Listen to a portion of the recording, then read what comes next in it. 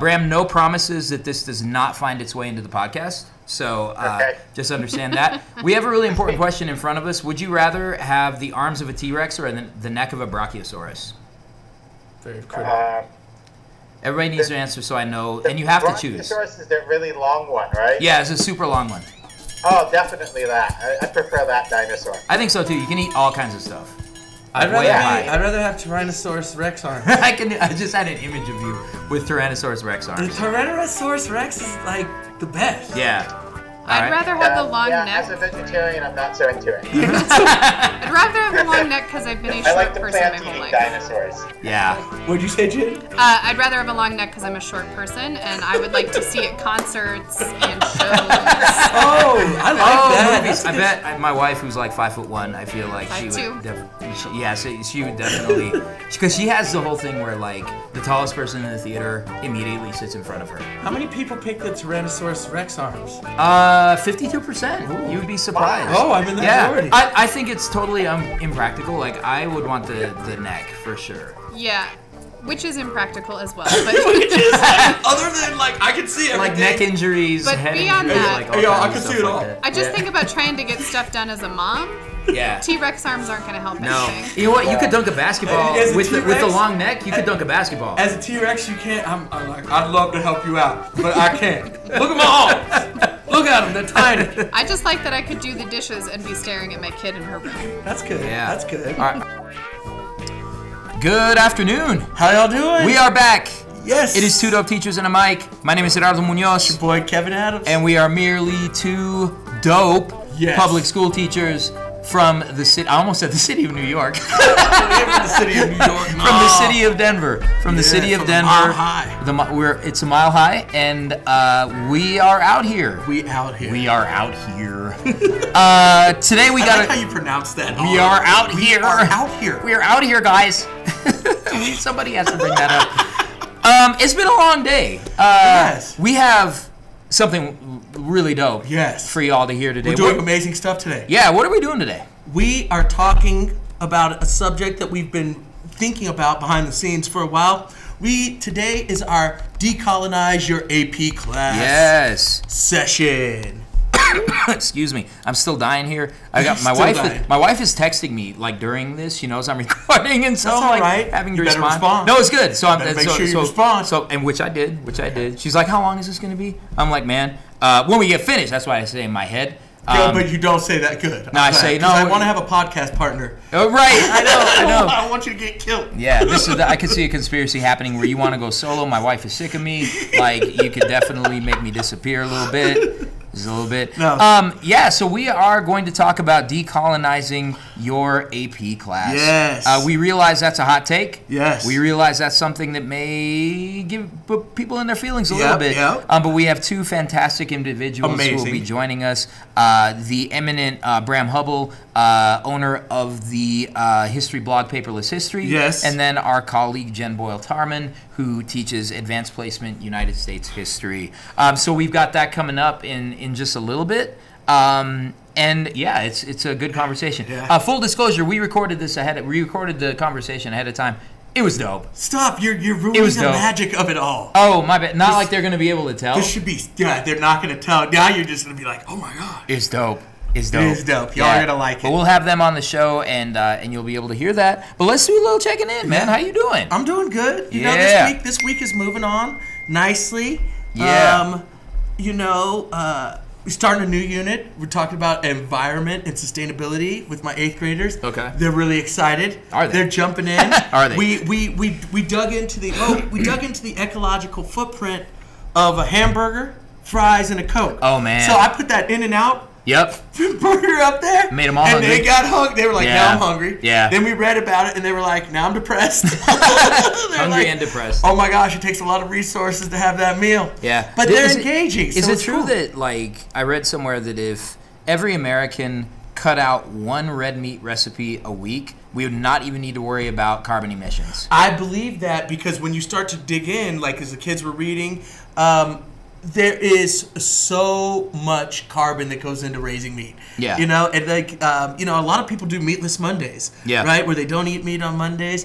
But I think, you know, it's an important step. And it was funny because the kids brought that up. Well, I'm a vegetarian. I'm a vegan. Yeah. Well, what's the difference, right? And they Yeah. were talking about that stuff. And so I'm really interested to see where this leads for the kids, because it definitely was something that I was wondering, are they really going to be into this? Yeah. Surprise, they are. Yeah. Well, it's got that relevancy, right? It's their world. But also you are not underestimating their real curiosity about real issues. And I think that's a trap I fall into a lot, is that sometimes I'll kind of tell myself, oh, they're not going to care about this. This is nerdy. Yeah, yeah. And then I either don't teach it, or if I do teach it, then it's like, oh, y'all care. Y'all really y'all care. actually like this. This is really that's important wild. to you. That is wild. You know, and so that's cool. So I'm on a high with that this week. You know, This is going to be a good mood podcast, unlike the last one.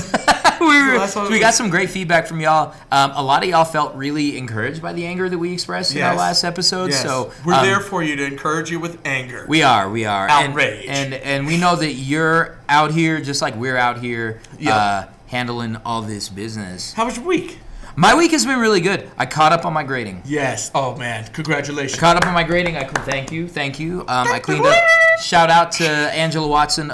We need to have Angela on the show to talk about the 40-hour teacher work week, because she also identifies as an anti-racist educator and somebody who's committed to equity. Oh, that's in our neighborhood. And I think that this program that I've been a part of, which I realize I get like PD hours for doing this. Do you? Yeah. Well, that's good. Which is dope. But this program I do believe actually does increase equity, because if I am on top of my stuff and I'm organized and I have methods and systems in place, that's just good for the kids. Yeah, right? that is and true. I've gotten some good feedback from the kids. They feel like they actually trust me with good. the teaching. So we did a what am I thinking about today? I'm hungry. You hungry? I brought. You ever have that? You bring like a lunch and it's not enough. And it's not enough. You eat it. You're like, I'm just more hungry. And then your child eats all your snacks. So I don't even have those Doritos that I was kind of hoping for. No. And then I had a junior come in asking me if I had snacks, because she was really, really hungry and really, really frustrated. So I gave her like some snacks, and now I got nothing. Like, that's when I know I'm really hungry at work, because I'm like planning. Like, I sit there and think about what I could eat. Yeah. I'm like, ooh, you know where I haven't been in a while? Yeah. I should go there. Yeah. 'Cause I love their food. Yeah. You know? Yeah, for you real. start planning out what you're going to eat. For real. I'm like, I need to eat something. It's like amazing.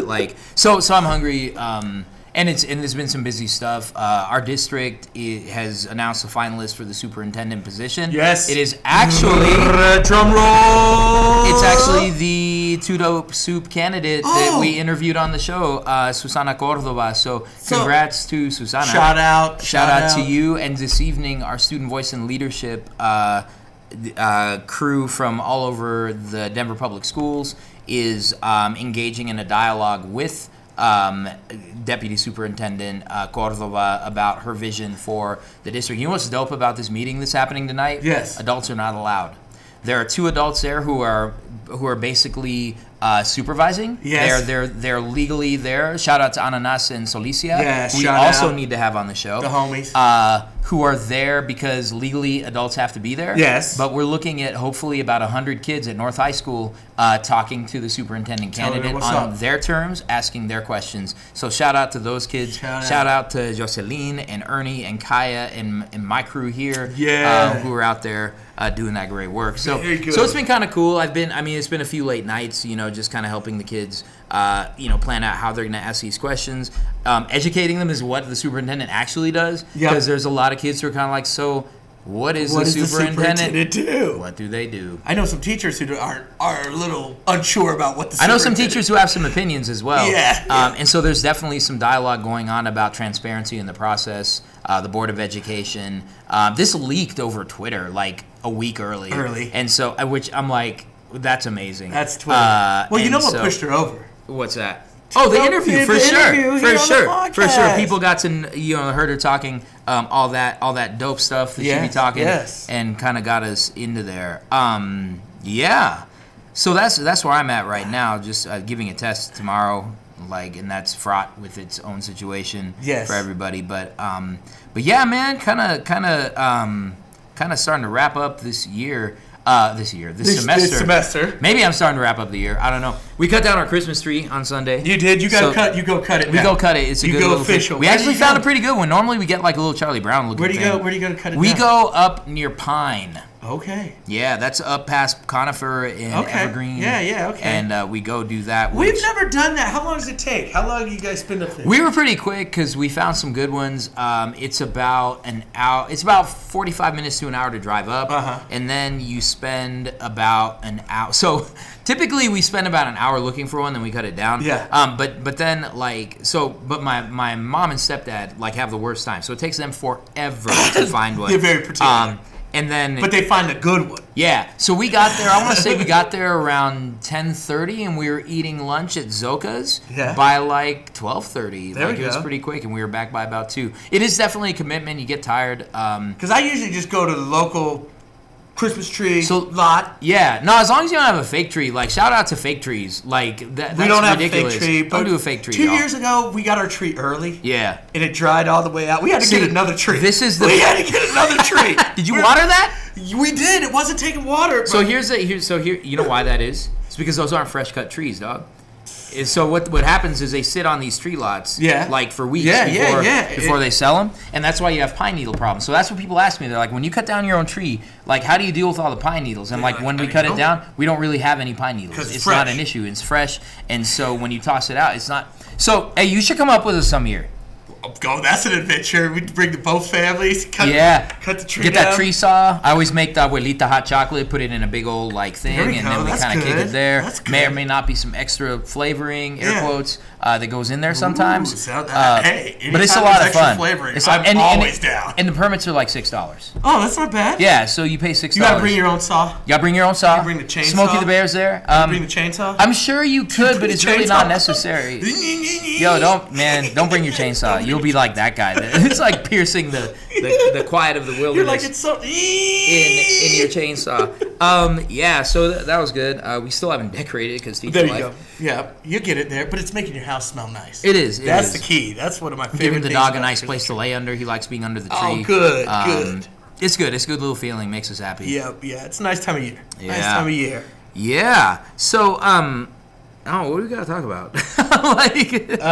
On this episode? On this episode. So we got this coming out. This is where we have the subject that's going on right now. We are in an interesting season in our community.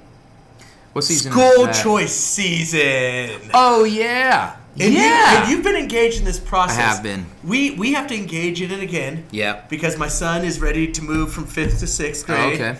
We don't have to worry about my daughter because we know she's set. She's set. She's living her best life with that hoodie on top of her hoodie. So funny. No, yeah. So this is an interesting thing, and we're gonna expand on this a little bit as we go. But so in Denver, as in many districts across the country, we're entering the school choice window, and I have an 8th grader. So this 8th grader is looking to make the transition to high school. Yep. Sadly, has decided that she will not be attending this fine institution for high school. But it's one of those things we will miss her. Yeah, and it's one of those things where you let the kid kind of guide you a little bit. That's important. But so we've visited 2 high schools, and she's kind of narrowed it down to these 2 high schools that she wants to attend. One has an audition process. Yes. One is the neighborhood school that she would choice into. She can walk to. But that she can walk to. But it's an interesting thing, like having sort of seen how this process kind of goes, and thinking about the conference that we attended in Chicago, that kind of challenges these narratives of school choice and how it is really a pretty inequitable process.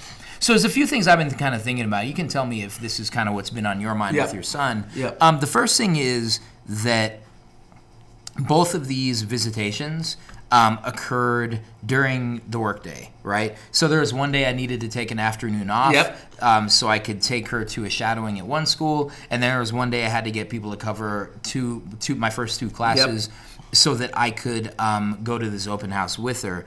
And one of the, and we're not saying names here, but one of the schools has alternate sort of events that you can attend. You can do an evening event in January. You can, I know that there was a Parents Meet the School Leaders, event this week that was available. So there were lots of different windows where people could kind of come. And I know our school has this as well, where kids can come and shadow during the day. They can do a tour during the day. They can do an open house. But there's also evening open houses. And I think that's something really intentional that we tried to do, knowing people's work schedules. Yeah. But it just kind of like occurred to me. It didn't just occur to me this week. I've always sort of known this. But it became a more visceral realization on my part when I realized, I looked around and there was one kind of person in the room, right? Yeah. It is white middle-class families, for the most part, Yep. who probably were working in professions that allowed them a lot of flexibility. Yep. And it's just another thing that just drives home the inequity of this process. And then you feel like a hypocrite for participating in the process. But it's kind of like, it's frustrating and it's disappointing. And as we are seeing one superintendent transition out, who is very much about this market approach to education, I'll be curious to see how school choice unfolds under the new regime. What are your thoughts about this whole thing? It's very interesting. I always think about the same thing in terms of the timing of it, when you have the time to go to schools. For the schools, I knew what was going on at our school. Yeah. So, I didn't have to go there, but for the schools that my wife went and visited, the school down the street, that was all in the morning during the day. So I really couldn't access it. Yeah. And then I think about our working class parents who don't have the option to just take off half a day or these things. And I think it goes back, to the conference. Journey for Justice. Journey for Justice, J for J. Yeah, J we for choose J. educational equity, not the illusion of school choice. And it hits home, like you said, that this is that illusion of choice, and it's not equitable. The people who have the opportunity to make the most out of the choice are the people with the most resources. Absolutely. The opportunities to take off work, the time to research these different schools, to access them online, to know about all the schools that are beyond the neighborhood school. Yeah. Right? And so it always... With our kids, it makes me always question, even sending my daughter here, it's like, should I be sending her to our neighborhood school? Should I be strengthening it? But our neighborhood school is already a charter, right? It's already got this other program, or School Innovation Zone. I don't think it's a charter, but it's an innovation zone, and so there's some different stuff that's going on. And so I always wonder about that. And it's just so difficult. You have to have a lot of knowledge. And I love what you said. How many schools did you have to put on the this list? is really fun. Well, you don't have to do You don't have to, but you're up to. But our district, like last year, I think it was 7 schools. You could choice up to 7 schools. Now it's 12. 12 schools. What's the point of putting 12 schools into this list? And I don't really even understand what that's all about. And I imagine that's more for bureaucratic convenience than it is for any benefit to families. But I think, the thing I get caught up with, and you know me, like this is kind of, I go into this pessimistic kind of space. The thing I kind of get stuck on is how do you put this cat back in the bag? Right? How do you put it's like capitalism run amok, right? It's kind of like, well, we want everybody to have school choice. So but we don't have this notion of maybe we need to dial it back a little bit, because I think what we run into, and we referred to this last episode with the Atlantic article, is that disproportionately parents are going to choice their kids into some schools and not into others. That's and right. as, like you mentioned in your neighborhood, it's like a charter school, right? Yep. So as resources get drained, as we bleed students out of one part of town, well, all of a sudden that compounds a negative reputation of a part of town. The neighborhood I grew up in has no reputation for quality schools anymore, even though I know there are people doing great work at Manual High School, at Whittier Elementary, at the public schools in that area. There are teachers who are committed and doing great work. There are leaders who are leading. There are kids who are determined to have a great future. And the fact that one school is going to have hundreds of people choice into it and others will have nobody choice into it. It contributes to the narrative of failing schools. It contributes to the narrative of failing communities. Yeah. And it contributes to the notion that I got to go out there and get mine. So folks, whether you participate in the choice process, you have to. You have to. There's no default setting. Yeah, you have to go in and click the thing. Everybody. So you are not going to make any change by yourself opting to not participate or engage in the choice process, there has to be organization around systemic change. Yeah, there's no other way to do it against this movement to say we deserve our neighborhood schools. It's like what they did at North High School in our city, where they said we're going to push back. Yeah, you're not going to do what you want to do. We know you want to destroy this school. Yeah, we're not letting that happen in our community. So I have some thoughts on that too, because I think that has been kind of a story of success in some ways. Yes. But I've known some families who joined the Choose North movement back in the day. Yep. But then when their kids want to go to Wheat Ridge, they're like, we're sending to Wheat Ridge, right? Yeah. And it kind of was disproportionately white families, you know? And because the traditional population in North was still there. Yeah, exactly. Right? So that's my thought, that's my feeling is kind of like white communities don't always recognize the power that they have to dictate these narratives. And so it's sort of like we are only responsive when white families feel some kind of way about the choices in their neighborhoods. And it's unfortunate. This is not a shot at white families, right? Yeah, this is a shot at a system that is only responsive to white families. Yes, we have a totally culturally responsive system, right? Yep. It's just responsive. There's a very specific culture and segment of the population that it is responsive to. Yeah. So we will do a longer sort of get into this piece school on choice school stuff. choice, and we'll sort of look at what the current thinking is around that. And but increasingly, it just seems like it's going to be really hard to put that cat back in the bag. It really does. And I went to the union bargaining session last night, and that was one of the things that they brought up is the ballooning of charter schools, right? And so when they talk about what money they have to give to public education, part of that money that comes to our district from the state has to go to these charters. That's and the question was raised by one of the negotiators, who's pushing back to decrease? You guys have allowed all these charters. That's right. Which has taken away the pie from the rest of the kids who we're supposed to be serving, the public school students, the teachers who are working in these schools. And so we kind of have created this problem, and I think it goes back to that question is, what's the goal of all this reform? No, that's exactly What is it? What's the goal? Where are we headed with it all? Comes back to the question, follow the money. Check out episode 31 for that one, right? Because we kind of get into that.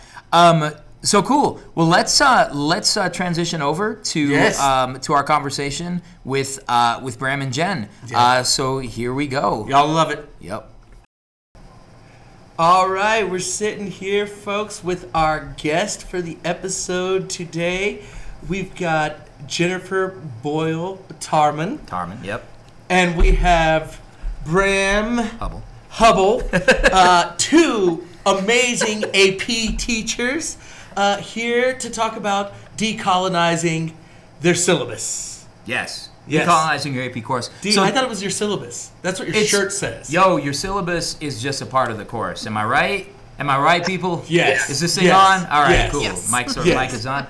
Yeah, so this comes from a number of... Well, first it sort of starts with some conversations that a loyal listener, Bram, has kind of instigated. That's actually... Well, instigated in the AP community, but also initiated with us on the podcast. And so we want to kind of explore this idea of how AP courses sometimes represent a colonial structure for many of our students. So that's kind of where this conversation is coming from. Let's have our two guests introduce themselves real quick. Tell us who you are and anything else you think is pertinent to this conversation. Sure, I'll start. My name is Jennifer Boyle Taurman. I am a teacher in the Denver area, and I teach AP US History along with on-level US History, and have been teaching AP for about 5 years now. All right. And I'm Bram Hubbell. I teach world history at Friends Seminary in New York City.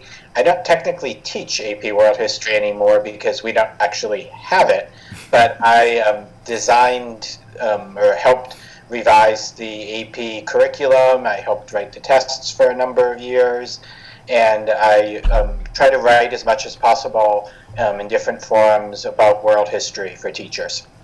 Very cool. And Bram, you have a great blog that you've made. I mean, it's incredible resources that you've made available to people. Can you talk a little bit about Paperless History?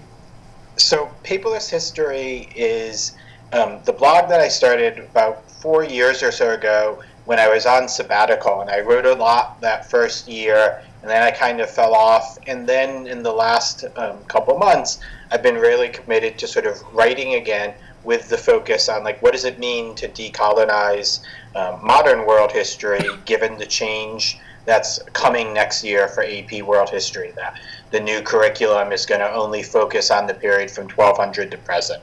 Yep. Interesting. Yeah. And for those of you who maybe, even if you're not an AP teacher, check out Paperless History. We'll link to it through our social media platforms. The Decolonize page is dope, Bram. That is dope. Thanks. I appreciate it. If people haven't taken a look at it, it's excellent. It's everything from like supporting Yvette Chavez, who designed the T-shirt that I wear at times, the Decolonize Your Syllabus T-shirt, all the way to some really important questions. Also, your Monday maps have bailed me out of so many days that I didn't have lesson plans, dog. Like, I got to tell you. So it's really incredible stuff. For the support. Yeah. So we've got... So wait a minute. So world history for about 20 years on your end, right, Bram? Yeah. And then AP US history 5 years, and then 8 years of AP World History. We got like over 30 years of AP experience. Y'all been teaching here. AP almost as long as I've been alive. Hey, do you teach history? Do I teach history? Do you teach history? What do you teach even? He did today. What did you teach today? About trenches. About trenches? Why are you telling me like I should know that? I didn't know you taught about that. Trenches is dope. Trenches are not dope. Trenches are awful. Trenches are dope. Learning about trenches, teaching about trenches is dope. That's fair, I guess. But okay. So I teach global service learning. I'm envious of you guys because, like, I'm a person who came into it started as a history teacher. Yeah. And like, I don't teach any history classes. You don't teach any history classes. Although, like, even when I don't teach history, everything I teach is history anyway. It's rooted like, that's kind of my training. History. So let's talk a little bit about this. I guess the first question I have for Jen and for Bram is, and Bram, I know you're not teaching AP classes now, but when you did, I think this will still apply. Why do you teach AP? Oh, gosh, why do I teach AP? Yeah. Partially, we had been teaching world history at my school for almost 40 years now, like really trying to do good world history. And I guess, about 15 years or so ago, when AP World was really first getting going, it just sort of made sense to like offer it. And we did it pretty much like in keeping with what we were already doing with world history, just at a slightly faster pace. Okay. And so like I did world AP classes because it was something at the time, it seemed like a good opportunity for the students.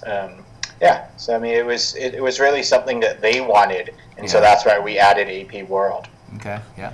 Jen? Maybe the better question is, why do I continue to teach an AP class? That's a good one. Because really, what the logistically in beginning to teach it, there was a need I offered. Yeah. So why do I continue to teach AP? Really, I think it's that I value the amount that I'm able to push students in terms of skills, which are far outside of just, offering in a history course, and meeting a need for students who are wanting to go above and beyond and work at a more rigorous pace. But I also really love to balance that. I love teaching our on-level U.S. history class too, because there are so many wonderful things to both, and both make me, it feels like a good balance, and I'm glad we offer both, because I don't think that one is superior to the other in any way.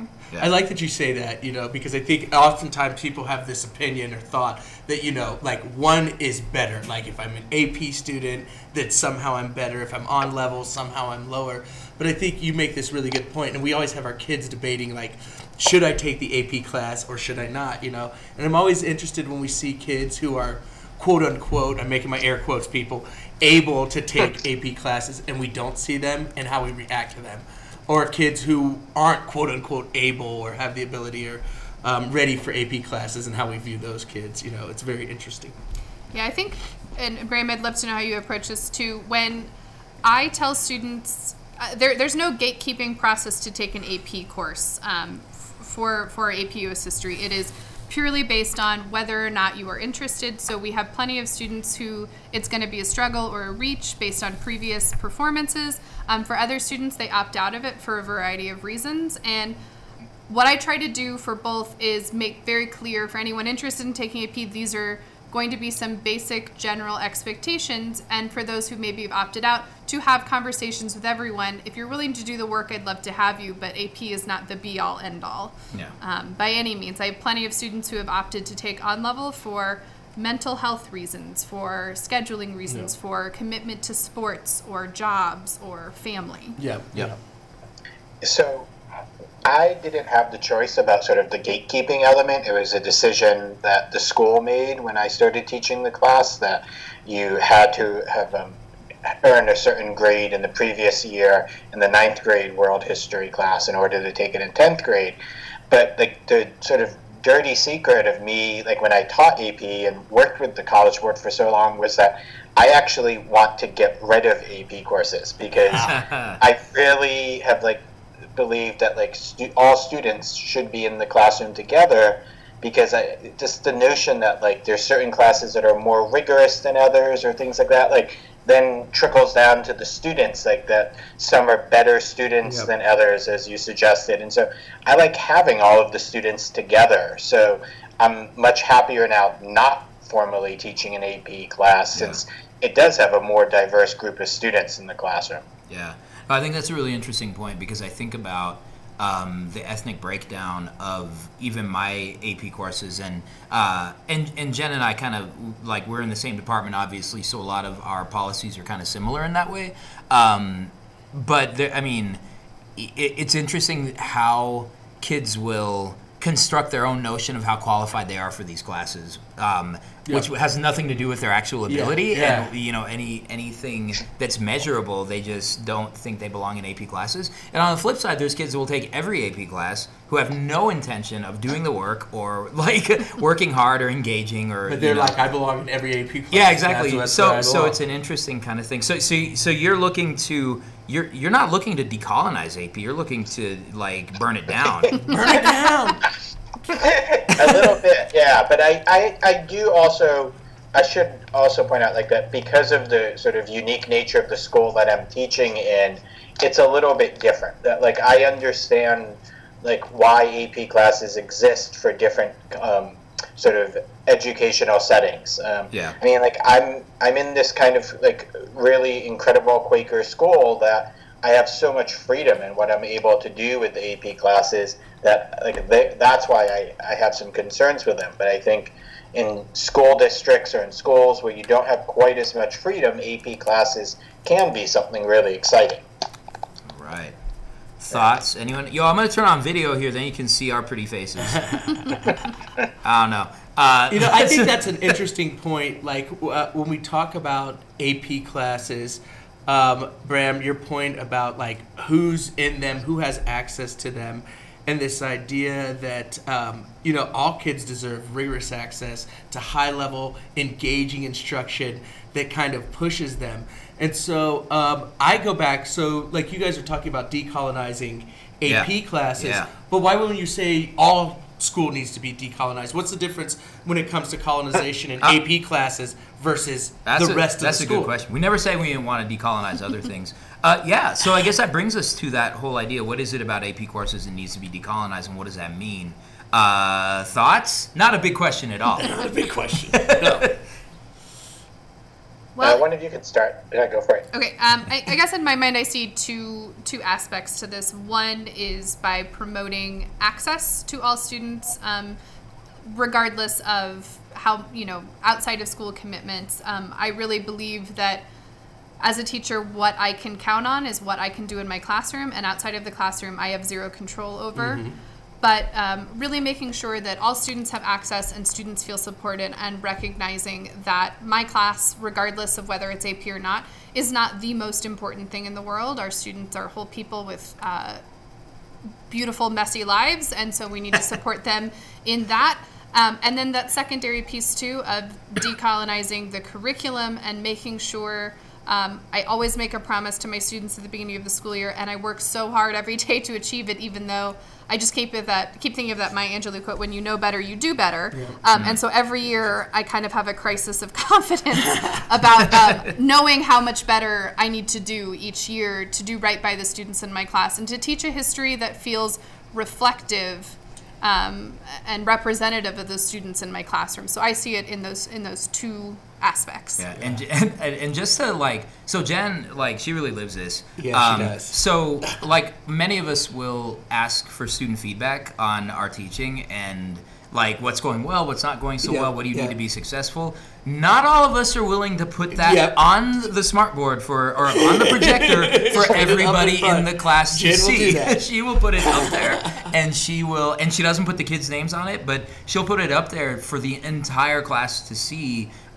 what kind of the feedback is. And I think that's another really valuable aspect of the idea of decolonizing an AP class, that you're sort of doing away with this notion that the teacher exists with this, like, not always comprehensible notion of what's correct and what's incorrect and what's quality and what's not quality. You're kind of laying bare all of this kind of stuff in a collaborative nature.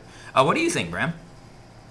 So this is great because I think you guys have hit on what I think of as like the two very different meanings for decolonizing AP classes or classes in general. That there's, like, on one level, it has to do with like the content, like which authors are you having students look at? You know, in world history, I think this is really relevant that, you make sure, since you are teaching about technically the whole world, that the sources you're using represent more than just Europeans or Westerners. So like there's that surface level, but then this other point that we're getting at, I think how you structure the class is such a big part of it. And so finding ways to really kind of destabilize like the notion that like you're the teacher who's the sage on the stage there to share wisdom with the kids, and finding ways to get them involved. So like I'm curious to hear that Jennifer's using the smartboard here with like the feedback from the students, because I do regularly these like open-ended discussions about like how's class going with the kids, right? And so they'll start off doing some sort of private writing for themselves that they'll share with me, and then we open it up and just like have a 45-minute discussion, like what have you really enjoyed about the class, what isn't working for you, what do you want to see changed, and I can't always like address everything that the students want, but like they get this opportunity where they feel that they're invested in shaping how the course works. And I think that's a huge part of it. I like that idea, and I would ask, it just to give you guys background on my own educational experience. I've never had any experience teaching AP classes. I never took any AP classes. Yeah. Nobody at my high school encouraged me to take any AP classes. Yeah. And so my understanding of are very different than what I see you guys doing on a daily basis. And what you're saying you do, Bram, is like it really does open up for like a richer discussion and exploration of ideas. And it's something that I think is really important for all students. Yeah. And like you're saying, how can we like push that out to where we're not separating, where we're saying these are good practices in AP classes versus saying these are just good practices for all to engage all kids in high level discussions. Yeah, definitely. I think I was just going to quickly say, like, I think part of it, the reason why it's become focused on like decolonizing AP classes is there's been like a sort of like tyranny of the AP classes over so much American education in the last 10 years. And while I was working with the College Board, like they loved to talk about like how many more students every year was taking AP World History, and it was great. And at the same time, like there's always this thought in the back of my head, like, well, what does it mean that the students aren't getting to study if AP classes are like doubling in numbers or whatever it is, growing by 15% every year? It meant something was not happening. So I have a question for you guys. As someone who doesn't teach AP classes, how do you balance the desire of students to really achieve on these AP tests with like cultivating genuine knowledge and having like really like rich discussions for the basis of knowledge, like, and we're learning this stuff not just like, I know the ultimate goal is the test, but how do you really, and like, do you guys see, is there a difference? Do you feel like kids are really pulling out this rich kind of, because I know all of you like have a desire that kids really have a deep understanding, a rich appreciation for the history. But do you see that as a contradiction to the end goal of the grade or the test score? Do you want to take this one since you'll have to go pretty soon? Sure. I think to kind of balance out having authentic conversations and meeting the needs of students to actually pass the AP exam, where for some it is kind of just a feather in their cap. For others, there's a very tangible result of, I need this class to reduce financial costs for me in college, you know, and kind of that spectrum. So I don't know that I have the best answer to it. I know that it's a balance, and I try to implement in my classes. I try to use kind of the AP exam as a vehicle for just building skills that are going to be valuable no matter what. Yeah. And that's a balance for me personally, and having gone to one of the AP the readings where I helped score DBQs a couple of years ago, which was very enlightening. I still don't know how you did, man. I was like, oh god, it seems brutal. It was very enlightening, and I have not gone back. Like one time is good enough. But what I was able to see, and as a challenge I see, I was able to assess beautifully written essays that scored very poorly on the rubric. And on the flip side, I also graded really poorly written essays that scored very well. Yeah. And so what my takeaway from that is, I think that you can see the AP framework, and I think that you can see the AP rubrics and just how you're supposed to do it, and you can become a very rigid kind of a not very interesting or authentic kind of delivery of information system. And I don't want students to leave my class writing like robots that aren't producing something good. So my goal is to produce, I've expanded on the AP rubrics to reflect things that I think are important beyond just a checkbox. Yeah. So for me, I think it's having higher expectations of and meaningful expectations that aren't just, did you have the thesis and was it in the introduction? Check. Like that doesn't make for a good essay in isolation. Yeah. So I think it's a balance, and it's trying to build genuinely useful skills so that they do feel prepared. And I think practically speaking that you're using assessments that do reflect the AP exam, so it's not just going to the other end of the spectrum of like, we're just going to learn for the sake of learning, but not feeling prepared. So I do feel like it is a compliment for my students when they say, I know exactly what to expect on the exam. I know how to do this. I've seen it many times before. And I feel like that is not always the most enjoyable way to be assessed, but it is, it feels authentic in the sense that their goal is to pass the AP exam. That makes sense. And first of all, Jen's rubrics are dope. Like, it's really good stuff, and I feel like I've, been the beneficiary of a lot of that. You've been using them. Don't make up your own. I've been using them. That's right. Why am I going to do the work? That's right. No, I do a lot of work. Don't even. I work so hard. Let me tell you how hard I work. I'm going to cry. 5'10". So, okay, cool. So we have a few more minutes with Jen. One thing I want to also call out, having known Jen as an AP teacher, like in our building, is a sense of community that she actually does build with her students. Students get her after they get me, which is a very interesting kind of transition the last few years. And I'll tell you that any student who's ambivalent going into junior year about taking a push at our school, most of the time they're like, but it's Miss Boyle, so it's going to be okay. She's got, I know she's going to take care of me. I know she's on it. I know it's high, but you're intimidating to them a little bit. But also they know that you're going to take care of them. I think that's the other part. So my experience taking AP classes in high school was that my mom made me. Mom made you. Instead of having free periods. Shout out, you better thank her. Shout out to my mom for making me really mad between the ages of 16 and 18. She made you eat your vegetables. She did not, actually. She just wouldn't let me, I mean, metaphorically. Oh, those kind of vegetables. I'm like, why are you talking about my diet, dog? I'm sure she was trying to make you eat your vegetables. She was. My mom was, she had her little garden, whatever. But so when my experience of those classes was really difficult and actually kept me really reticent to teach these classes once I became a teacher, because my experience of those was it was Eurocentric. it was monocultural in the classroom. Like I was the only dark-skinned person in the classroom. Me and William, and he never said a word. And I don't blame him. William's like, I'm not saying a word in this class. Shout out to William, where I was like fighting people. But like, so my experience was like that very sort of being in this kind of very privileged space, and the sort of cutthroat competitiveness between the students. And so my narrative of AP was always like, I don't want to take that kind of AP. I don't want to be constantly like giving the side eye to my students, to my classmates, and in this sort of environment. But one of the ways I think you decolonize these classes is you actually build this community around which everybody's trying to move forward as a learner, including yourself as the teacher.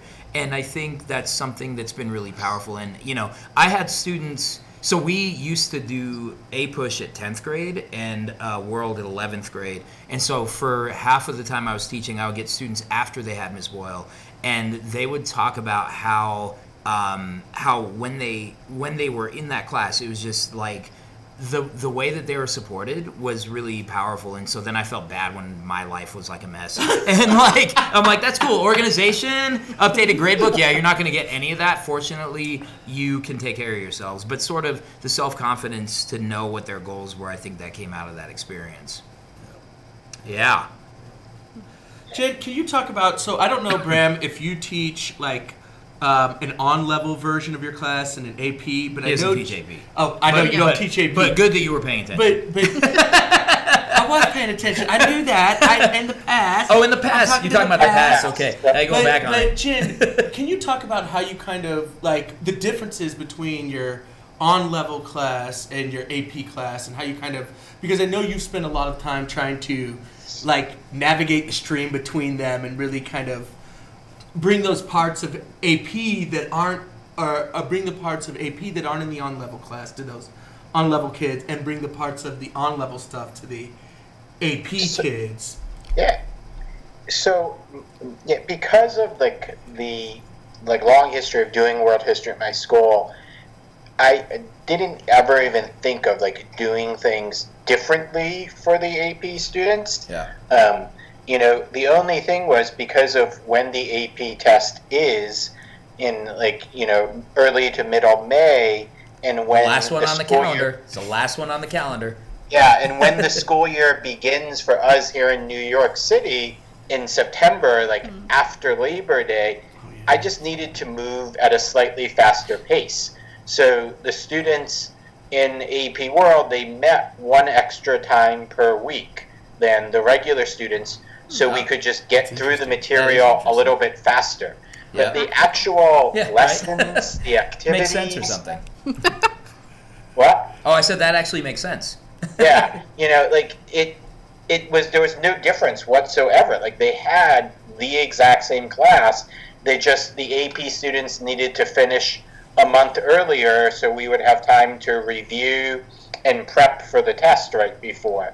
And so, like, to circle back to like what was mentioned a little bit earlier, like in terms of the assignments, like I almost never did like AP, I'm doing the air quotes now, like AP assignments in terms of essays or anything like that. I just had, here's the historical thinking skills that the AP tests were based on, that you need to be able to make comparisons between different regions of the world. You need to be able to contextualize. You need to be able to work on change and continuity over time.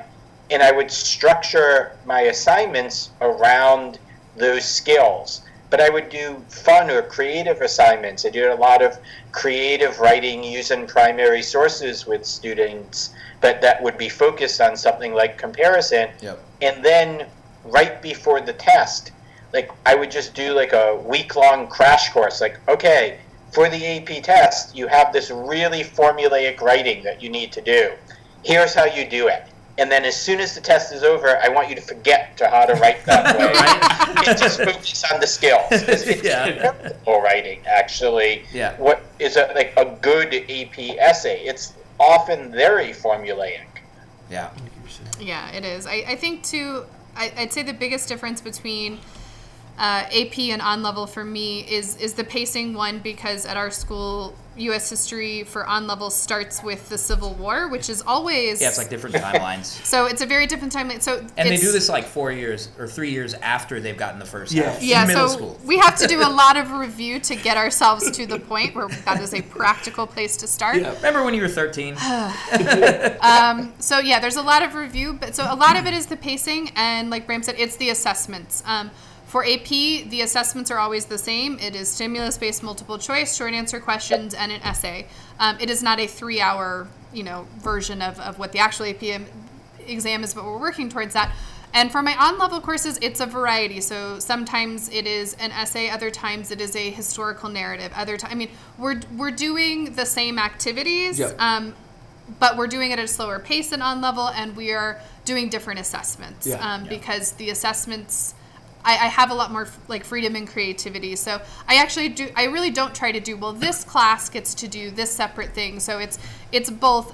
There are sometimes modifications either for pacing, and ultimately in some ways I'm almost kind of gone to the other end of the spectrum where I almost wish I could just teach it the way I teach on level, which is a much more slowed down kind of approach where I think we can delve into even more content that feels relevant, that feels really engaging beyond just kind of this framework or that the textbook prioritizes. So more and more, and I'd be curious to know what you thought too, Bram and Gerardo as well, with teaching AP. The longer I've taught AP, the more I've gone away from our textbook. As a resource, for real.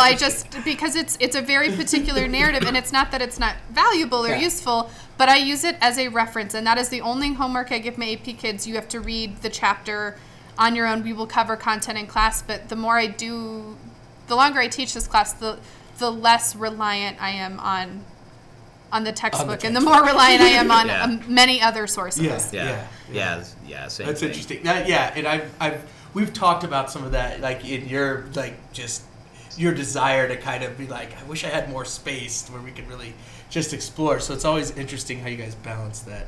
You mentioned homework, and do you guys see homework as a barrier, or kind of like when we talk about decolonizing these AP courses or getting different types of kids into these classes, what do you guys, what role does homework play in it all? And like Gerardo had mentioned, we talk about what the quote on air quotes again, what that ideal AP student looks like. So how do you guys work that out with homework and things like that when you're trying to bring in kids who might not always have the resources at home? Like you said, Jen, you can only control what happens in your class. So how do you guys work around that?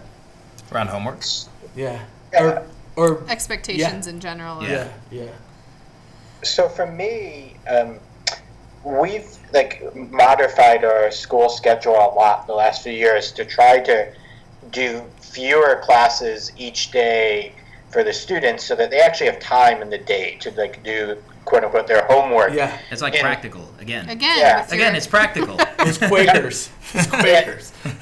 So there's that element. And then for me, the homework is reading. And so I always tell the kids, I want you to do the reading. I don't expect you to come in knowing everything. What I want is for you to be familiar with it so that, if I mention the Haitian Revolution, you're not where's Haiti? And maybe it was a revolution, right? But then once we get to class, they're then working in groups, or we're having a discussion where they're able to go back to the readings, they're able to reference it and talk about it, they're able to dig at it with each other. And so the homework is really designed just as an introduction. I do have some out of class writing assignments that they do, which then does require work, but the day-to-day homework, I don't put a lot of stress on that as something that has to be done or to be done perfectly. Yeah. Jen, do you make them turn in notes? I do not. See, this is where we differ. And I want to hash this out because it scares me. Well, no, and then my students will throw shade at me. It's Miss Boyle doesn't make us turn in notes. So no, and so I've got my reasons for wanting to do it, but I kind of want to interrogate those reasons. So I kind of want to hear what you do. I feel like we've been talking about each other about this for years, but we haven't talked to each other about it. You're welcome, AP students. onboard students to consider AP junior year, I tell them that I don't do reading notes, and that is a bit of a carrot. Oh no, they're like, oh, I'm so tired of doing reading notes. You know how you were doing those reading notes in World? Yep. The WAP? Yeah. So I don't do reading notes. I did them in my first year of AP teaching because when I went to the APSI, the instructor said, do reading notes. And I said, okay, I'll do reading notes. That's why I still do it. It's been And like 10 years. I did the reading notes the first year, and what I saw unfold was without kind of trying to interrogate the reasons why kids were doing all of the things they're doing, but on a practical standpoint, what I saw is a lot of kids just either not doing them at all, grades or consequences be damned, and then a lot of kids cheating. Wait, can we say damned on this podcast? I guess we can. All right. I just It's in did. the Bible. So She just did. It is in the Bible. you That's can true. you can edit that out, I suppose. No, we can't. We don't know how. A more sophisticated person could edit that out. Good. You're good. That's right. So, practically speaking, I felt like it was a waste of my time to be chasing down students to do reading notes. And for some of them it was valuable. Some of the students that go from your class right to mine continue to do them, but most do not. What I do instead, and I don't think it's a perfect system, but in conversations with students, it seems to be in order to get them to read, as Bram said, kind of to have as an introduction. I don't expect you to read and memorize and fully comprehend everything that was covered. That is not their job. It is meant to be a reference point. I do a reading comprehension quiz, and the quiz is very brief. I curve them so that it is not just, I try to not pick at obscure things. If I see that I asked 10 questions and the highest score was an 8, then I probably wrote 2 questions that weren't great. So let's kind of toss that out, because what I'm trying to get at is some sort of accountability as to whether or not students read. And I've asked students, what else could we do? And the pretty honest answer from a variety of students were, if you didn't do the reading quizzes, I wouldn't do the reading. That's interesting. Yeah. So I don't think it's a perfect system, but I've tried to be very reasonable in its implementation, how much of the grade book it occupies. I dropped the lowest one. I tell kids too, life happens. If you need to reschedule a quiz, come talk to me. We will reschedule it. I think that's the biggest thing to kind of bridge this as I need to go pick up my 2 tiny humans and go be a mom, is to recognize our collective humanity and tell students that I can't control what happens outside of this class, and my class is not the most important thing in your life. So when life happens to you and you need some understanding, please come, and you don't need to tell me your personal business, but if you need an extension, if you need to take the quiz tomorrow, I don't need to know why, but you can tell me if you want. The answer is always going to be yes. And the reason it's going to be yes is because, in my experience, that is what most of the real world is. I realize deadlines exist, but I think real life is complicated. Real life is complicated, and so you can ask for some understanding. So I tell students I have a very strict late work policy and that I don't accept late work. And that's true because it's easier to not keep track of, logistically speaking. You turn this in 5 days late, so I'm marking it, I'm not doing that. But if you say to me, hey, can I have a little extra time? The answer is yes, because I don't lose anything by saying that. And I have yet to see a student take advantage of that policy in a way that feels like it's being taken advantage of. And I think that it is a little bit messy, but at the same time, that feels authentic to me. That feels like students are, in a way, they can ask for extension. So I don't know. I don't remember where we started, but that's where I ended. That's a great place. And I think the collective humanity of things is really important. I'm probably going to address a bunch of stuff now that you're leaving, but it's just to build on to what you're saying. But she is Jen Boyle Taurman. Thank you for being here with us today. Stay dope, and thank you. Yeah, for sure. Thanks for being here, and take care of your small humans. I will do that. Thank you very much. All right, thanks for being here. We'll continue this conversation as we transition to a 3-person conversation here. So I feel like I should be doing sponsorships now. And this episode of Two Dope Teachers is brought to you by nobody, because ain't nobody. Pencils that you find on your floor every afternoon. And the sandwich. Broken pencils are the best pencils to hand out because your kids will be mad because they have no erasers. Broken pencils. Did you write that or just off the dome? That was off the dome. That is I can make commercials. That is what you could. That's gonna be my next. You know what? I feel like it was either a teacher or an ad executive. Yo, hey, hit us up on Twitter and Instagram and tell us what our next I'll make product an ad should for be. you. Send me $40 $40. sponsorships. What'd you say? The imaginary sponsorships. The imaginary sponsorships that we get no money out of, which is kind of, I don't think that's teacherpreneurship, personally. Teacherpreneurship. So, yeah, this one, and the next one will be brought to you by that sandwich that who knows how long it's been in the bookcase. Bookcase sandwich. Bookcase sandwich. It's been in your bookcase for 3 weeks. It's gotten old. Yeah, so there's a couple of things that I think are really interesting that I think everybody should really be thinking about in terms of decolonizing your AP class and decolonizing school. School in general, which I think is kind of another good step. So oftentimes, and this is causing a real shift for me, so I give a quiz, I'm way behind, Bram, I'm giving my period 3 exam tomorrow. And I kind of want to go on our Facebook page and put up, yo, hot take, I'm still talking about Rome. What now? And watch people just fall apart. No, but so we look at quiz scores often, and as a part of this institution, if kids get 8 out of 10, we're like, oh, they only screwed up on 2 of them, right? And they did well on 8 of them. But what Jen said was like, if they got 8 out of 10, then I wonder if there's 2 questions I wrote badly. And I think that's a real shift to kind of get into, because I think that challenges kind of that banking model of education. That if you need to come and give me exactly what I had in mind. You have to guess what was in my head when I wrote this quiz. And if you guess what was in my head correctly, then you did good. And I think the idea that you reflect upon that piece is extremely important, that, you know, it reinforces that idea that you're building a community. Yeah. And you, as Jen was talking, I was thinking in my mind, like, the image that I have in an AP class from movies, and the teacher is like, you don't have your homework, you aren't going to live up, you need to read and write, and all of this stuff. I'm still having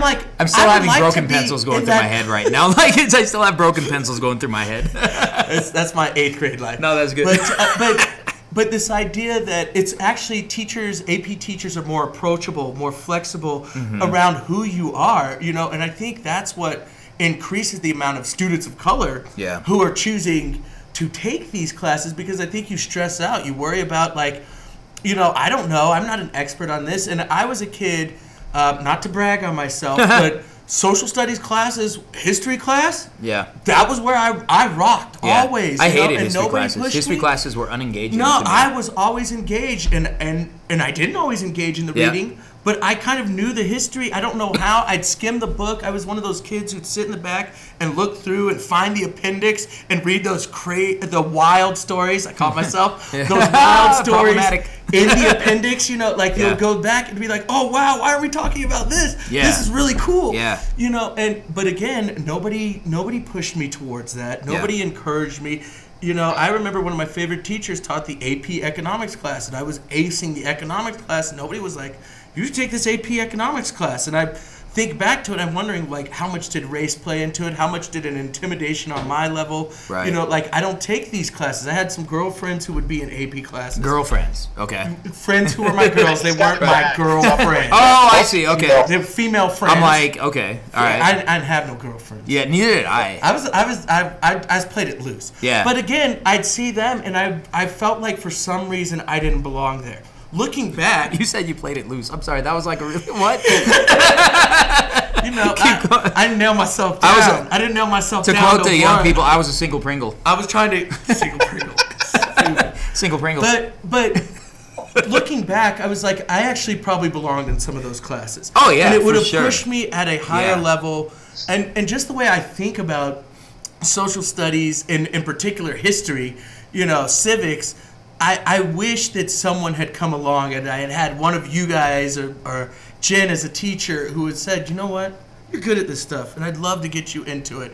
And it's okay if you're intimidated, you know. And the other thing that I was is a slow reader, right? And I still am a slow reader. And so, like, that's one of the things that always would intimidate me when I'd hear about the reading loads that these kids had in AP classes. For real. You know, but when you guys talk about, well, there's different ways to approach the reading, and I know, Gerardo, you've used videos to supplement some of those readings for some kids. Uploading videos that nobody watches. And things like that, you know. Well, I would have been the kid watching. You would, I was I'm into this. Because we would have been like, what's this internet thing? Oh, wow. This YouTube thing that my teacher is giving me access to. Yeah. But, Bram, what are your thoughts about kind of really getting those kids of color to engage that aren't the traditional AP students? How have you kind of gone about that work? All right, so there's like a couple of things. Like one, world history is I just think it's great in the sense that you have this incredible sort of range of stories that you can draw upon. That all of a sudden for students of color, it's like, whoa, that's my history there. Yeah. It's actually getting talked about. Yeah. Especially if you do it in a meaningful way, and are doing it on a regular basis. Okay, it may be today, the story is going to resonate more with, the Latinx students, and, it might be that a South Asian student is like, well, this isn't me, but they kind of then start to see, they know different stories are going to come up. It's not just one person's history, and you start to see the interconnectedness. And that's been a huge part of how I've tried to get students excited about it. They just you know that at some point there's going to be a shift, and so if you find today's topic boring, well, guess what? Tomorrow's going to be a new one. Yeah. So you have that advantage. You just have to keep on moving in world history, but you know that when it's thought out well, that at some point the teacher's going to circle back around and address things in a way that speaks directly to you, or even if you are doing a lot more with sort of Western stories or stuff, how you approach them, and are you willing to critique them? Do you present them as triumphalist? So just today in my class, we're talking about the events leading up to the 7 Years' War, and the students were learning about the way in which European states were colonizing the Americas, and I started off with a map that just shows very clear borders between French territory and English territory and Spanish territory, and it's very solid colors. And so the thing was well, what's problematic with the way this map is drawn? And so the students started to realize, well, are these borders actually correct? Right. Is this where they actually were? Is there any disputes? Yeah. And then I was well, what about other people in the Americas besides those Europeans? Yeah. And it led to then this discussion about how European colonialism in the Americas is this constant act of dealing with challenges and resistance from indigenous peoples, from enslaved Africans, and then all of a sudden the story is just a whole different story that gets a lot more kids excited. I while you were saying that, it reminded me, Gerardo hipped me to your Paperless History blog today, and I was reading through the Two Views of Global Lisbon, and you mentioned just read from your blog, so just relax while I read your words. Is it going to feel weird having him read your words? Go for it. All right, cool. So you said, despite knowing better, I often fall into the trap of thinking Europe's history as white history until quite recently. It's not that I ignore the diversity of Europe, but I'm not doing things that challenge my own and often my students' mental image of what pre-modern Europe looked like. But recent scholarship about the Roman Empire and medieval Europe has made it clear that Europe was never white. And for many white nationalists and white supremacists, this historically inaccurate image of Europe as white is used to justify their racist beliefs about Europe and the West today. And I think you really hit on this thing, we don't always see the history. Our students see it, they're Europe is white. Yeah. And they're wait, I learned about this thing called, what do we call that when all the Muslims come up to Spain? What do we call that? I don't know what you're talking about. I don't really know history. Conquests. Yeah, Yeah, no, the more I know it so as interestingly, the reconquest, you know, right? Where it's like we're kicking everybody out. I got to tell everyone here in the audience, I just had a really weird moment because just as you were thinking about that, I was thinking about the exact same thing. Far out. It's far out, man. It's so far out.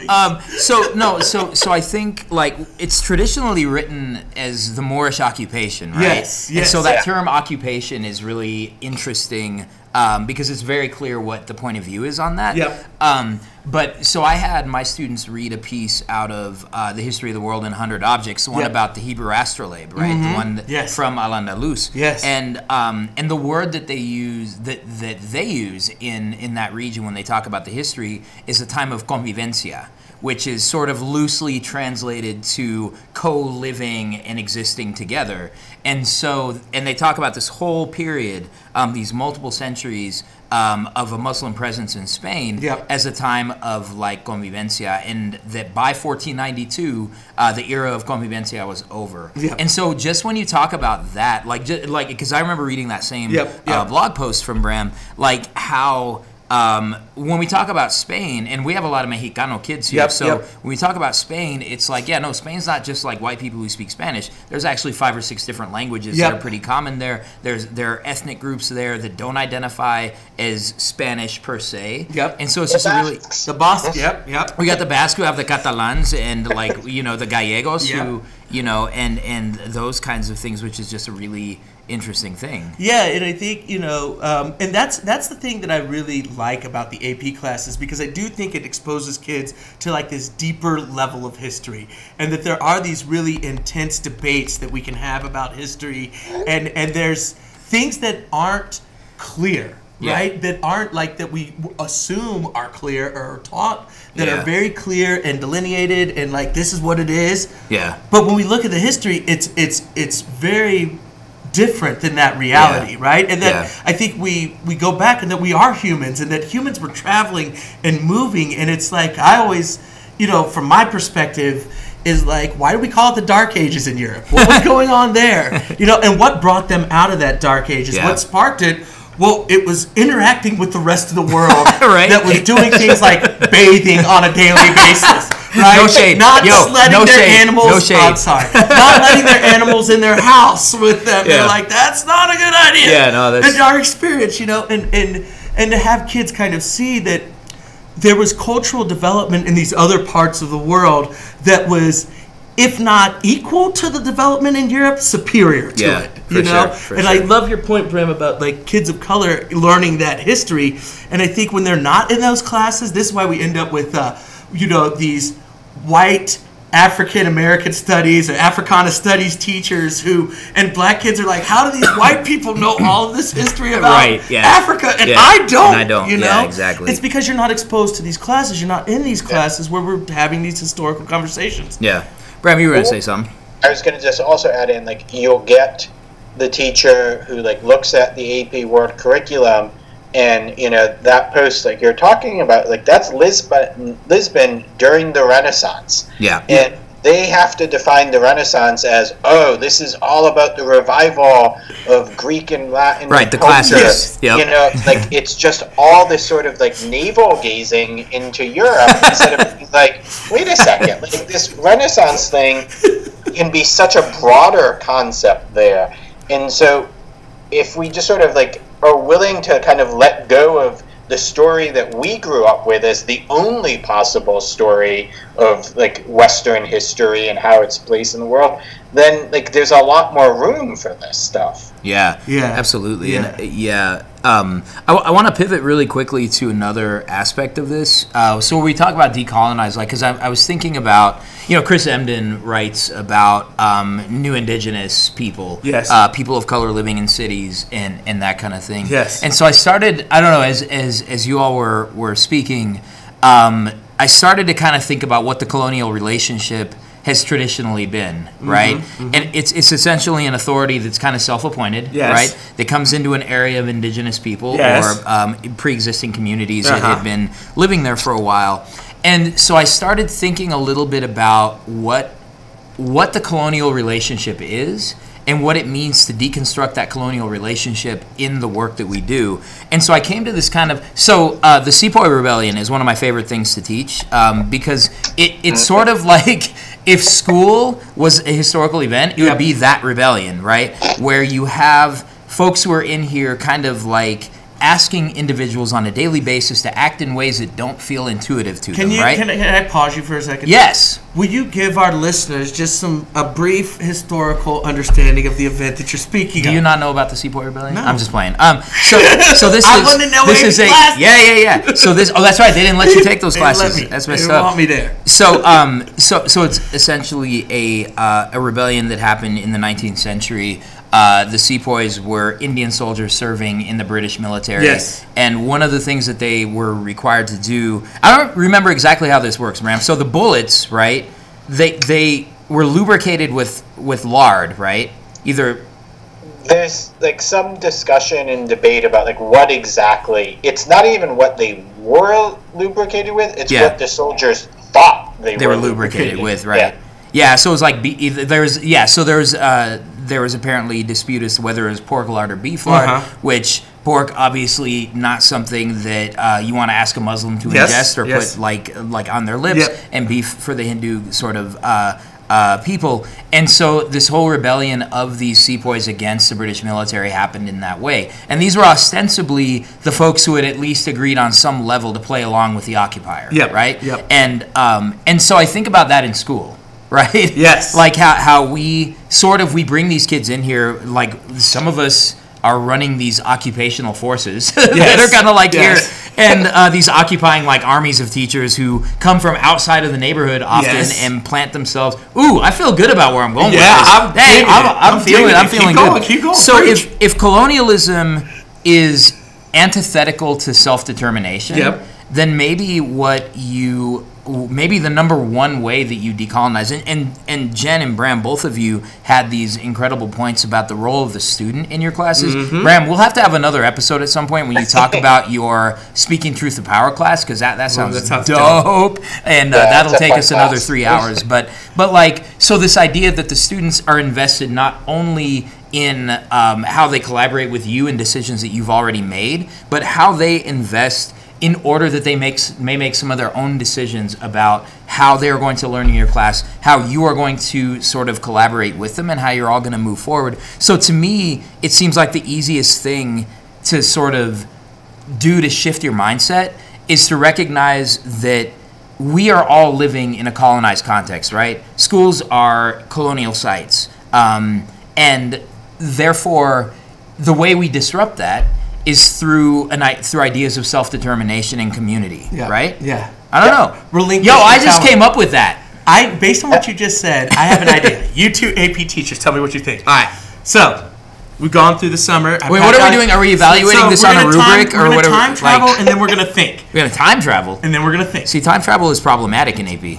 Oh, okay, we're time traveling into the future, not the past. Oh, okay. So here's what I want you to do. Go with me on this trip. Okay. So we go through. We've had our winter break. Yep. We've gone through the late winter. Okay. It's like the early fall. We're getting to spring. We're getting excited about spring break. We go through spring break. Yeah. We go through the end of the year. We have graduation. Everybody puts their cap on, throws the caps. Woo, yep. I say goodbye to my senior advisor. I'm happy. advisor. We're thrilled. Goodbye. I'm done with you. I love you. See you in the streets. You're the city's problem now. Holler at me if you see me in the streets enjoying myself in the summer. Don't holler at me. Don't holler. Don't be like, Mr. Adams. Don't holler. Why do you have two drinks in your hand? Mind your business. Mind your business. But so keep going. That summer ends. You get sad. You're like, oh, I'm ready. No, I'm not ready. So you guys come back. It's the beginning of the year. This is the most disappointing time travel experience I've ever had. I time travel to the beginning of the school year. So now we're back at the beginning of the school year. Oh man! You have your AP students. I'm having in a front panic of you. attack. I need you to get somewhere with this. You hand them all the topics from the AP course. You give them to them, and you say, "How should we go through this? What do you want to know more about? What do you want to know the most about? How do we approach this?" And you say, "This is your class. You're running this show. You help me design where we're headed." What do you guys think about an idea like that? So you've just kind of given a brief sort of summary of like what I do in my Speaking Truth to Power class. Oh, wow. I do have the students design it. Now, I think it works really, really well in an elective class like that one, or a class where you don't have this big end-of-year assessment. Yeah. With an AP class, because you do have to keep moving. Like, this is the drawback. Like, you have to like create a vision. Okay, by like winter break, I'm here. By spring break, I'm here. If you don't, like, you won't get through the material. So, as much as I would love to do that with like my 10th grade world history students, it's not going to happen. I just also think that like there's like a certain age in like intellectual development in which those things start to become much more accessible to the kids. Like, I agree with that. They're still younger, like I just don't think they're going to make the best choices. they're going to choose. How about we don't do any homework or any quizzes or any like essays, and you just trust us to learn it. And if we don't, it's on us. We'll watch Crash Course videos. Right. They don't even want to watch Crash Course. No, they don't. It's like 11 minutes. Yeah, I mean, they want something even shorter and stupider. It's so true. It's so true. Yeah. How many times have your students want the history of the whole world in 10 minutes? Oh my God. Yeah. That one. Yeah. That one. In fact, we were talking about that in a tutoring session today, and they're like, "You should show that." I'm like, "No, but I mean, feel free to watch it, whatever." And the same thing with like, how many times have your kids wanted to watch that History of Japan video? Oh God. It's the worst. It's the worst. Yeah. And it's inappropriate. Like, so I don't even show it for class. It's really bad. You I can look it up. Having said that, okay, look it up. I've got I agree with what Bram's saying here. That I think that, like, for me, what I try to do, and I've tried to do this more, is I've got this pretty exhaustive survey that the kids do on the first day. It's like, what is your best way to learn? What are some commitments you have that are important that I should know about? Why are you in an AP class? Because they don't even all take AP classes for the same reason. Some want to do really well on the test. Like, my mom told me I got to get a 5, so I got to get a 5. And that's why I'm here. I'm going to get a 5 this year. I'm going to do one next year. I'm going to keep on getting 5s in college. And you're like, dude, there's no AP classes in college. Like, I don't care. I'm going to get a 5. I got this. And so, like, there's that aspect of it. But then there are other kids who are kind of like, all my friends are taking AP, so I'm going to be an AP. And, like, for whatever that's worth, you kind of have to accept that they are here, and on some level they kind of want to get the stuff. They're walking through the door. So I think where I go is I say, as much as possible, I'm going to try to align my goals to your goals, right? Yeah. And so if what you want is you want test preparation, I'm going to provide you with a little bit of test preparation because I know that that's access for a lot of you. If some of you just want rigor and like something challenging and interesting, yeah, let's actually try to do that as much as we can. I'm waving goodbye to my child who's been wonderfully patient this entire time. So good. She's being picked up by my wife, so good There stuff. we go. And then what I found is while sorry, that was a notification. So while I can't have them construct the reading calendar because that's just not going to happen. As Bram said, we're going to put it all off until the end. Yeah, we can talk a little bit about so today we had Socratic discussions, and the kids asked afterwards, hey, why don't you just let us lead these and let us kind of like sit in, and so that's a conversation that we're having. So I think through like process and through how students collaborate with each other, I do think that that's because I still believe that one of the ways you can disrupt like the traditional sort of framework of how AP is delivered is by making it a community, by saying we're all in this together, we're working together, we're trying to like build into like something that we can feel good about at the end of the year, and you enlist them in that process, right? And you show them that you care about them as kind of, as Jen said before she left, collective humanity. Like we're all human beings trying to do the best that we can. So let's just commit to that, and you can always talk to me. I like that point. So, but if I walk in and I'm like, I want to learn about Africa. You're going to learn about Africa. That's what you're going to tell me? Yeah.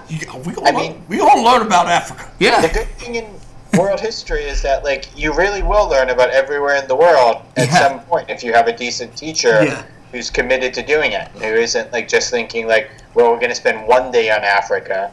I mean, like, you will spend a significant amount of time on Africa. You'll spend a significant amount of time in Latin America, on different parts of Asia, and so it's great. Yeah.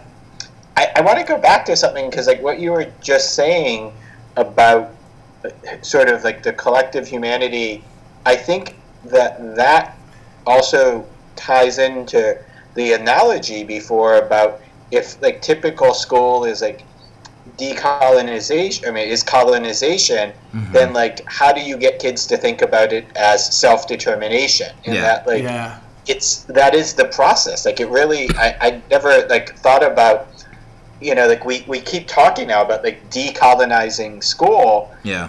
But in a way, it kind of becomes a top-down process still. That, like, it's the teacher trying to, like, force it and direct it, and you are, like, I wonder if using that language of self-determination is almost better, because it's then reframing it and that the students are directing things more. Yeah, that's really important. Yeah, I think so. I mean, I think, like, and we haven't shouted out Bell Hooks in a while. So we're going to shout out Bell Hooks real quick. But, I mean, Bell Hooks writes in Teaching and Transgress that teaching ought to be the practice of freedom. And so if we believe that, then I think you're right. I think that this idea of self-determination is freedom. Being in a position where you can actually make authentic decisions. Not decisions because it's the only one in front of you, but authentic decisions about your life and your education and your learning and your work. That's self-determination. That's freedom. It is. Yeah. I feel like that's a great place to leave that, right? Any hot takes, Bram? Hey, I wanted to ask you, are you a Knicks fan? No. Good. I'm not a Knicks fan. I'm not. I think I might have mentioned this before. I'm not any New York sports fan. No. Yeah. We talked about that before. Good. You're a Barcelona fan, which is why I love you.